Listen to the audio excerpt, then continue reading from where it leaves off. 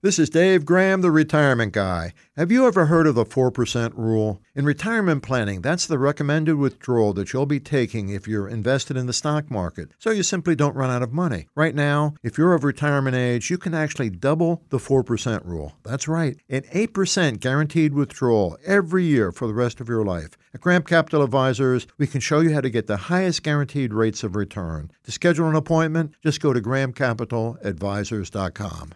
Any examples used are for illustrative purposes only and do not take into account your particular investment objectives, financial situation, or needs, and may not be suitable for all investors. It is not intended to predict the performance of any specific investment and is not a solicitation or recommendation of any investment strategy.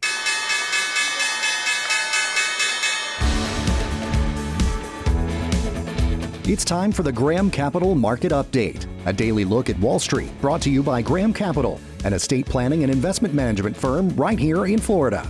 How hard is your money working for you?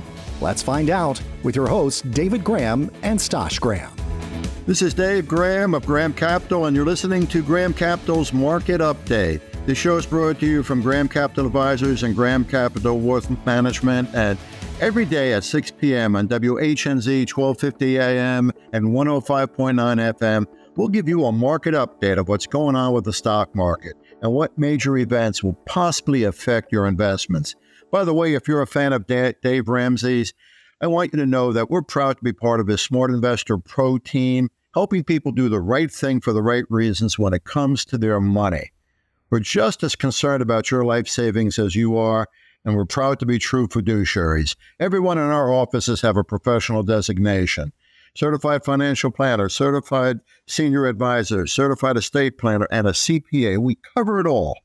And if you want to get a head start with your taxes this year, just go to our website and schedule an appointment. That's grahamcapitaladvisors.com.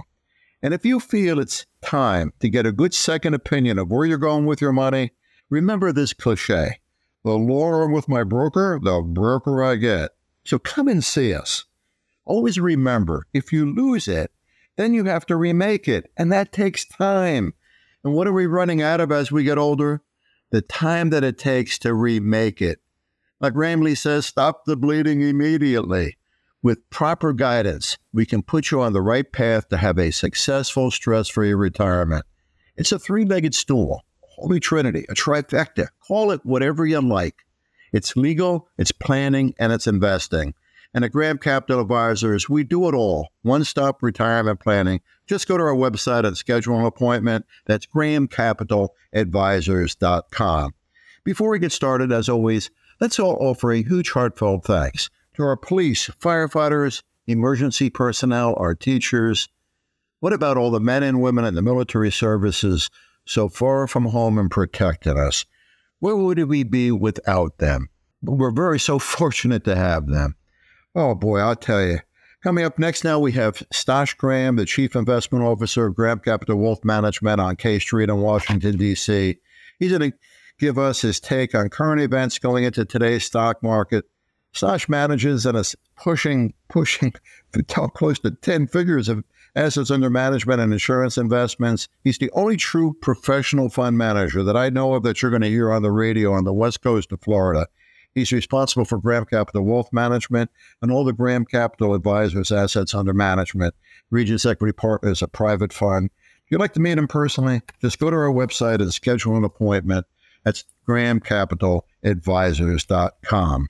And online, we have Stosh Graham, the Chief Investment Officer, Managing Director of Graham Capital Wealth Management in Washington, D.C. That's grahamcapitalwealth.com. But Stosh, thanks for coming on today. So, question with the markets today. When you look at what's happened so far, you know, the tech stocks that continue to dominate the broader markets, why do you think that is? And the dominance it seems to continue now throughout the year. What are we looking at? Right. So I think you have two material tailwinds that have developed over the last few quarters for technology. First and foremost, you have the artificial intelligence tailwind where especially, obviously, the Magnificent Seven, that's certainly a widely known description of tech companies or chip companies that have exposure to the significant increase or the estimated significant increase of capital expenditures within the artificial intelligence world. Look, you just saw recently the Super Bowl commercials. You saw several artificial intelligence commercials by some of the brand name companies that you and I know. So we are in the early stages of the artificial intelligence investment that's broadly being made across the wider investment or wider economic landscape. I think the question is, has the rewards that financial markets have already given these companies, does it make sense, these credits that the markets are giving them with much, much higher valuations, does it make sense to the realities of how profitable this next wave of artificial intelligence is going to be for these companies? Artificial intelligence is not new. It's been around. Companies have been using it for decades.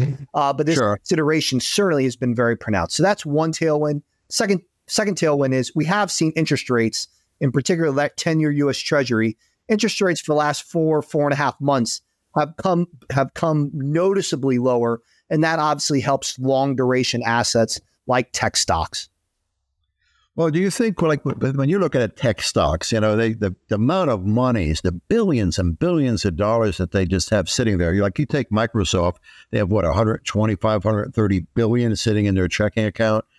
With them eventually just creating the future. They don't buy it themselves by buying up patents. They'll have the research and development to do whatever they want.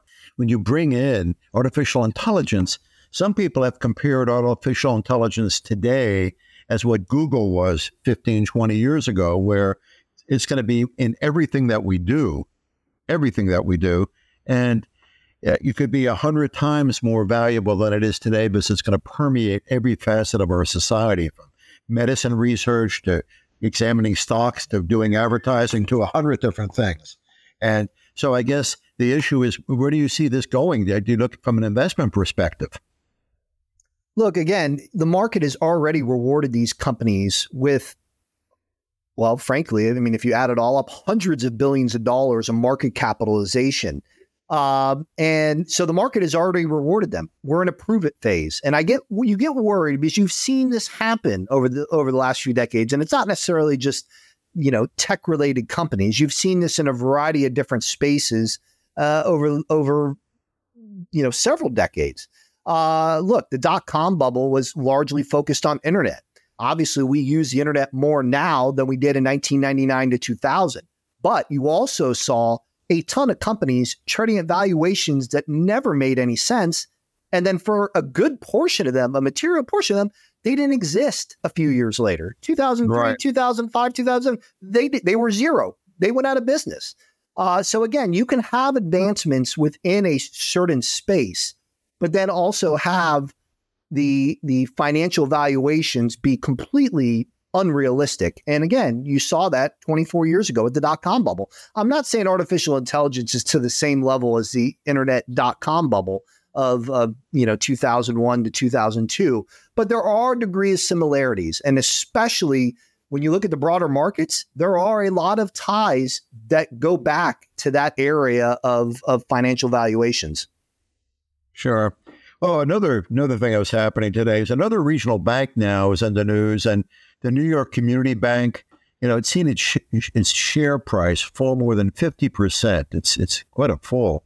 So what's happened to this bank, and does that foretell future pain for any of the banks that are in the regional space? Well, in particular, the New York Community Bank, their issues are tied to their commercial real estate, in particular, their office, and even more so, their rent-controlled multifamily apartment loan book. Now, to be frank, these issues are largely specific to New York Community Bank. Well, you don't have many banks with New York City rent-controlled apartment exposure. But with that being said, certainly office's problems are certainly well understood. So I don't think there's any shock to that portion of New York Community Bank's asset base. And look, office buildings, office properties themselves, that is a widely owned asset among banks across the country. But it's not necessarily just banks that have office property exposure. You have mortgage real estate investment trusts. You have a lot of private equity that is invested, whether on the equity or debt side. You have a commercial mortgage-backed securities, CMBS, that has a lot of investment exposed to office-based real estate. So the office-based real estate is not necessarily just a regional bank problem. And in some cases, it's even a bigger problem than other types of entities like CMBSs or mortgage REITs. Sure. Inflation. Inflation's been the big boogeyman for the markets and the policymakers the last couple of years. Where do you think inflation is going now? This is a political year, so we're always going to hear about inflation, unemployment, profits, what have you. Where do you think it's going? So in the short run, inflation is going to go lower. Tomorrow, we're going to get another round of CPI data, CPI, Consumer Price Index. It's the most referred to inflation indices that we have in the United States. But look, I think overall what you're going to get is another leg lower in January CPI figures, both on a month-over-month basis and an annual basis. Now, annual or year-over-year changes in CPIs, what's most referred to and is where your actual social benefits are based off of. We're expecting a 3.0. And look, that is a fall from, say, 3.7. And I think that continues in the coming months. But you do have longer run leading indicators for inflation that are starting to bottom and in a few cases actually starting to rise. So what does that mean?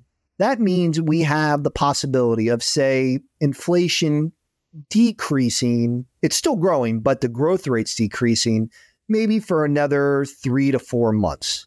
Then we get to the summer, and it would not be shocking to see the year-over-year inflation growth rates flatline and then possibly go higher as we get closer to the end of the year. I think that is a very worrisome situation for the Federal Reserve. I think it's one of the reasons why you've now seen the Fed fund futures market remove or significantly decrease the chances of a March rate cut. Remember, just 45 days ago, the market participants that bet on the Fed fund futures market or what the Federal Reserve is going to do had a 100% chance that we were going to have a March rate cut. And now that's below 20% and decreasing. Now the odds on bet is that we get a May rate cut from the Federal Reserve. And look, so you already had a market entering 2024 that was extremely dovish. 6 rate cuts, and the first one was going to start in March. Now we're approaching 4, and it's starting in May. So look, I think you have to keep a very close eye on this. I think the Federal Reserve Fed Chair Jerome Powell does not want to be, and this name gets reverberated a lot over the last year, Arthur Burns. He does not want to be an Arthur Burns. He doesn't want to lose to inflation because he knows that's going to tarnish his legacy. And so it would not be shocking, especially over the next few months when Fed Chair Jerome Powell gives a lot of speeches, if he comes off as being overly hawkish. He does not want to lose the battle to inflation. And in a lot of instances, if he does, it's worse off for financial markets. Right. Right now, you notice the price of gas. The average consumer is driving down the road and he sees it vacillating a little bit. And it's a little bit on the low side now. And when you look at what's going on, I know in this morning's news, it said that, Iran, says this Gaza conflict now, it's going to be having some kind of a diplomatic solution. And yet Israel is still got war, I guess, to a degree. And then West Texas intermediate crude, it's around $77 a barrel. So where do you see the price of crude going now? I mean, we're going to have this summer, we're going to have gas prices going up. What's your gut feeling? So in particular to gasoline prices, it's not necessarily just a barrel of oil. Certainly the barrel of oil will dictate and have it's a material weight if you're trying to project where oil prices or gasoline prices are going to go. But refining is also a issue. Refining capacity in particular is an issue. You have not seen any investment really in the refining capacity complex for gasoline, the gasoline you put in your car, in 20 years. If anything, you've seen negative investment. And what I mean by that is you've seen more gasoline refiners close up shop. It's not an economical business model. Now it has in the last 2 to 3 years as we came out of COVID. But the price of gasoline, what you put in your car, there are two determinants. Refining capacity, are we tight? Are we not? And right now we are very tight, which makes the possibility that we have shortages a very real situation. Again, you saw this 2 years ago or 18 months ago. And then obviously the price of oil. And so the situation with oil in the short run is it's probably going to continue to be range bound with a slight bias towards the downside. But I don't think you're ever going to see $40 oil again, which is where we were 4 years ago, actually 4 and 8 years ago. I just don't think you're going to see it anymore because you've seen a material contraction in the amount of producers in the United States, let alone everything that happens around the world. Look, we are the largest producer of oil. We took that from Saudi Arabia a few years ago. But what you've seen is the number of exploration and production E&P companies come down. A couple of years ago, it was due to, or actually 5 years ago, it was due to bankruptcy. 2 years or 3 years ago, it was due to bankruptcy. So you've had two separate periods in the last 7 years where you've seen a significant or a material amount of bankruptcies within the energy world. And you've seen that contraction continue, not through bankruptcies, but through mergers and acquisitions. And what we've noticed over the last 12 months, and this continues today, is that these mergers that are happening, these larger energy companies buying the smaller energy companies or E&P companies, the first thing they do is immediately chop off 20 to 30% of the amount of rigs that smaller energy company was using. And the justification by the larger energy company is, well, we want to preserve those reserves for a later date in time. We don't want to use the same amount of rigs that energy company that we just acquired was using. And so what have you noticed in the last 12 months? Rig count across the board. It doesn't matter if you're in the Permian or in the Haynesville or the Balkan, they've all come down. Now, that doesn't mean production's come down, but that means rig count has come down. And that's something you want to watch through 2024, certainly. Sure.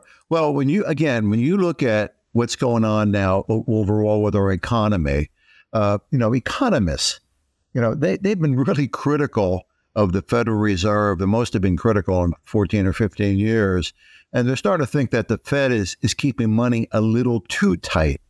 So what's your takeaway with that when you see economists saying that the Fed should be moving more on that? What's your take from an economic standpoint? Oh, well, from an economic standpoint, financial conditions have actually been loosening the last 4 or 5 months. And I think a lot of people, and it's not necessarily geared towards the Federal Reserve and their interest rate decisions. It's largely geared towards mechanisms involving several entities that we're not going to have enough time on the show to talk about. But you actually have seen a lot of money, largely through bank reserves, actually enter the market, or at least enter the banking system, which has loosened up financial conditions, which I think is, again, another catalyst to why you've seen this melt up in markets over the last few months. Look, the difference between the haves and have-nots in the market have continued to expand. We are at a very unique point in financial markets where you will have very well-known companies hitting all-time highs in their stock price. But at the same time, you are seeing a handful of companies, and it's growing. And I think that's probably the most worrisome part, hitting their 52-week lows. And so you're having this dichotomy between financial stock prices. Again, the ones that are tied to artificial intelligence and largely are very large passive holding positions, meaning their stock is held in a lot of ETFs and mutual funds. They're the ones benefiting. And you have a lot of small cap companies who don't have a lot of exposure to passive capital like ETFs, and they're wallowing on the bottom, and their earnings have come under pressure materially. And so they're struggling to just even maintain profit margin, if they're profitable at all. Now, when you look at people now, when people are retiring here locally, so many of them say, well, maybe I should buy and invest in some real estate. And, when you talk about any kind of commercial real estate in particular, I mean, in many cases now, you see a slumping value in properties, office buildings, homes in particular. Is that something now that you think we're just going through a malaise of some sort with prices dropping now? Is now the time to actually buy a piece of real estate if interest rates are right? What would you recommend to people? Well, it depends on the type of real estate. I think that's the important part. Real estate is a extremely interest rate sensitive sector.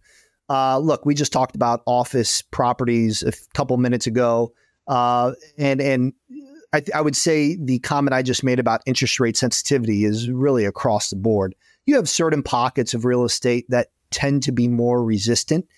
Their growth and overall economics is just very, very strong. But interest rates right now, especially in the public world, I mean, look, you could look at a 5-year chart of any REIT. Yes, office REITs certainly bear most of the downside risk, but you have, let's just put it this way, you could take with a very strong or a very high correlation and look at the Federal Reserve, look at the 10-year U.S. Treasury, put both of the Fed funds rate in, again, the 10-year U.S. Treasury rate, and put it right on with a stock chart, a 5-year stock chart with any type of REIT you can take your pick, and you will notice a very strong correlation of movements. But with real estate in particular, I think you have to be very cognizant of the overall risks that you're taking right now. Cap rates broadly, cap rates is short for capitalization rates. Cap rates right now are still rising. Even with the 10-year U.S. Treasury going down, even with the investment grade corporate bond interest rates going down, you're still seeing cap rates generally moving higher. And so right now, if you're buying real estate, you're probably a little bit early. It tends to be that the public real estate markets, real estate investment trusts follow privately held entities or cap rates within the private world. But I think it's something you have to keep a very, very strong eye on. Home builders, which it sounded like you were indirectly referring to, home builders, they've had a great run the last 2 to 3 years. They've taken a breather the last 5 or 6 months. But you're looking at still coming out of the great financial crisis, great recession of 07, 08. You're still coming out of that. Fast forward to now, 2024. You still basically have a little over a decade of just dramatic underproduction. And we still have a broader undersupply of homes, especially for first-time home buyers. And I think you're just starting, or I think people are aware of that thesis. I think people are now questioning, hey, with interest rates where they are, where a 30-year mortgage at, say, 5 or 6%, certainly not 7 anymore, but say 5 or 6%, are people willing to buy their first home? And I think the answer is yes. They are willing to buy their first home. They're just going to have to make concessions about where they live or how much home they can actually buy. And I think that's now we're in the second leg of this larger story of where we had an undersupply of homes, residential homes, for a period of 10 to 12 years. Right. Well, it's going to be interesting, like you said, when people are trying to figure out where they should put their monies. The reason I brought that up is I had noticed where the Canadian asset management company Brookfield, they doubled down on their bets. They're putting $15 billion, I guess, into some kind of a REIT of some sort. And when you look at investing in a REIT now versus buying a personal piece of property, let's say a rental house, what would be in someone's best interest to consider the REIT and not worry about the upkeep, the maintenance and everything else, or buy the rental house in a local market? So it's really just a matter of personal preference, I would imagine, correct? What would you do from an investment? Yeah, it depends on someone's risk tolerance, depends on someone's investment objectives. Every person is going to have their own variation of those questions. And I think that helps really steer you towards what type of real estate you want to invest in. Maybe some people want to invest in data centers or towers, cell phone towers. I know that's been a very popular theme for the better part of the last decade. And their growth rates are certainly stronger than, say, anything you've seen out of office or even industrial. And industrial real estate has been very popular the last couple of years as we've come out of the COVID lockdown with a renewed vigor on manufacturing goods here within our own borders. Right. Well, with all of this going on now, that's one last question here. Our budget, U.S. budget now, we widened 16% the first 4 months of this year, from January through now, and it's just a mind-boggling. Our debt service. Do you think that's going to have a negative effect on the economy as this year goes on, or do you think that's going to start getting under control somewhat? Yeah, I mean, I think a lot of people would have thought, hey, 6 months ago, this would have been an issue. The Treasury Secretary, Janet Yellen, has masterfully handled the pulling forward of offering of new issuance of U.S. Treasuries, where, say, maybe for example, say we had maybe a 5 or 10 year U.S. Treasury they were going to auction. Instead of offering, $30 billion, they decide to only offer $15 billion of the 5 year. And then instead they'll offer, $15 billion on a 2 year. That way, again, you try to bring down the duration and ideally try to bring down interest rates at a later point in time when you try to, refinance it. But the question is, for this year, is she going to be able to do it? And I think there is a healthy degree of skepticism. She's not going to be able to do it to the same degree that she did last year. And so and look, we just saw last week, we had a record amount of issuance of a 10-year U.S. Treasury that actually met a lot of demand. It was surprisingly strong to a lot of people, especially when you read all the broader commentary coming into that auction. But will that continue throughout the year? And look, if you believe in supply demand, if you have an increase in supply, and this is in regards to bonds, if you have an increase in supply and demand does not increase with it, you expect higher interest rates. And if you have higher interest rates on, say, the 10-year U.S. Treasury, that's going to put downward pressure on financial assets like stocks. Sure. Stash, as always, we appreciate your sound, sage advice, and we'll be talking to you tomorrow. You take care, buddy. Absolutely. Take care, David. Let's see you now. If you think time's right for you to get good guidance on your investments, well, let us help you. Go to our website and schedule an appointment, and let Stash help you personally get your portfolio in place so you know you're doing the right thing for the right reasons. Let us help you. Go to our website, schedule an appointment. It's GrahamCapitalAdvisors.com. You really want to be lucky in life? Then go help someone. God's going to smile on you. You're going to get to be incredibly lucky. We're lucky to be Americans. It's right on our currency. In God we trust. And with that, good luck. God bless. Take care of each other. Stay safe. See you tomorrow. Thanks for listening to the Graham Capital Market Update. For more information on any of today's topics, visit GrahamCapitalAdvisors.com. This program is sponsored by Graham Capital Advisors, LLC, an independent estate planning and insurance agency. Investment advisory services are provided by Graham Capital Wealth Management, LLC, an independent registered investment advisor. Advisory services are only offered to clients or prospective clients where Graham Capital Wealth Management and its representatives are properly licensed or exempt from licensure. The information provided is for educational and informational purposes only and does not constitute investment advice, and it should not be relied on as such. Individuals should consult a qualified professional for guidance before making any purchasing decisions.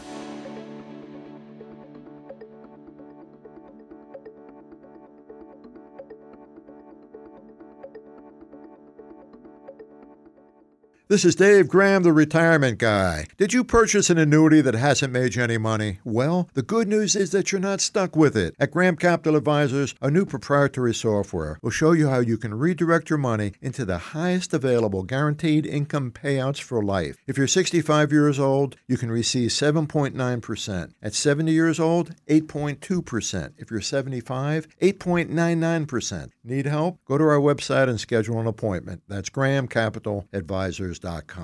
Any examples used are for illustrative purposes only and do not take into account your particular investment objectives, financial situation, or needs, and may not be suitable for all investors. It is not intended to predict the performance of any specific investment and is not a solicitation or recommendation of any investment strategy.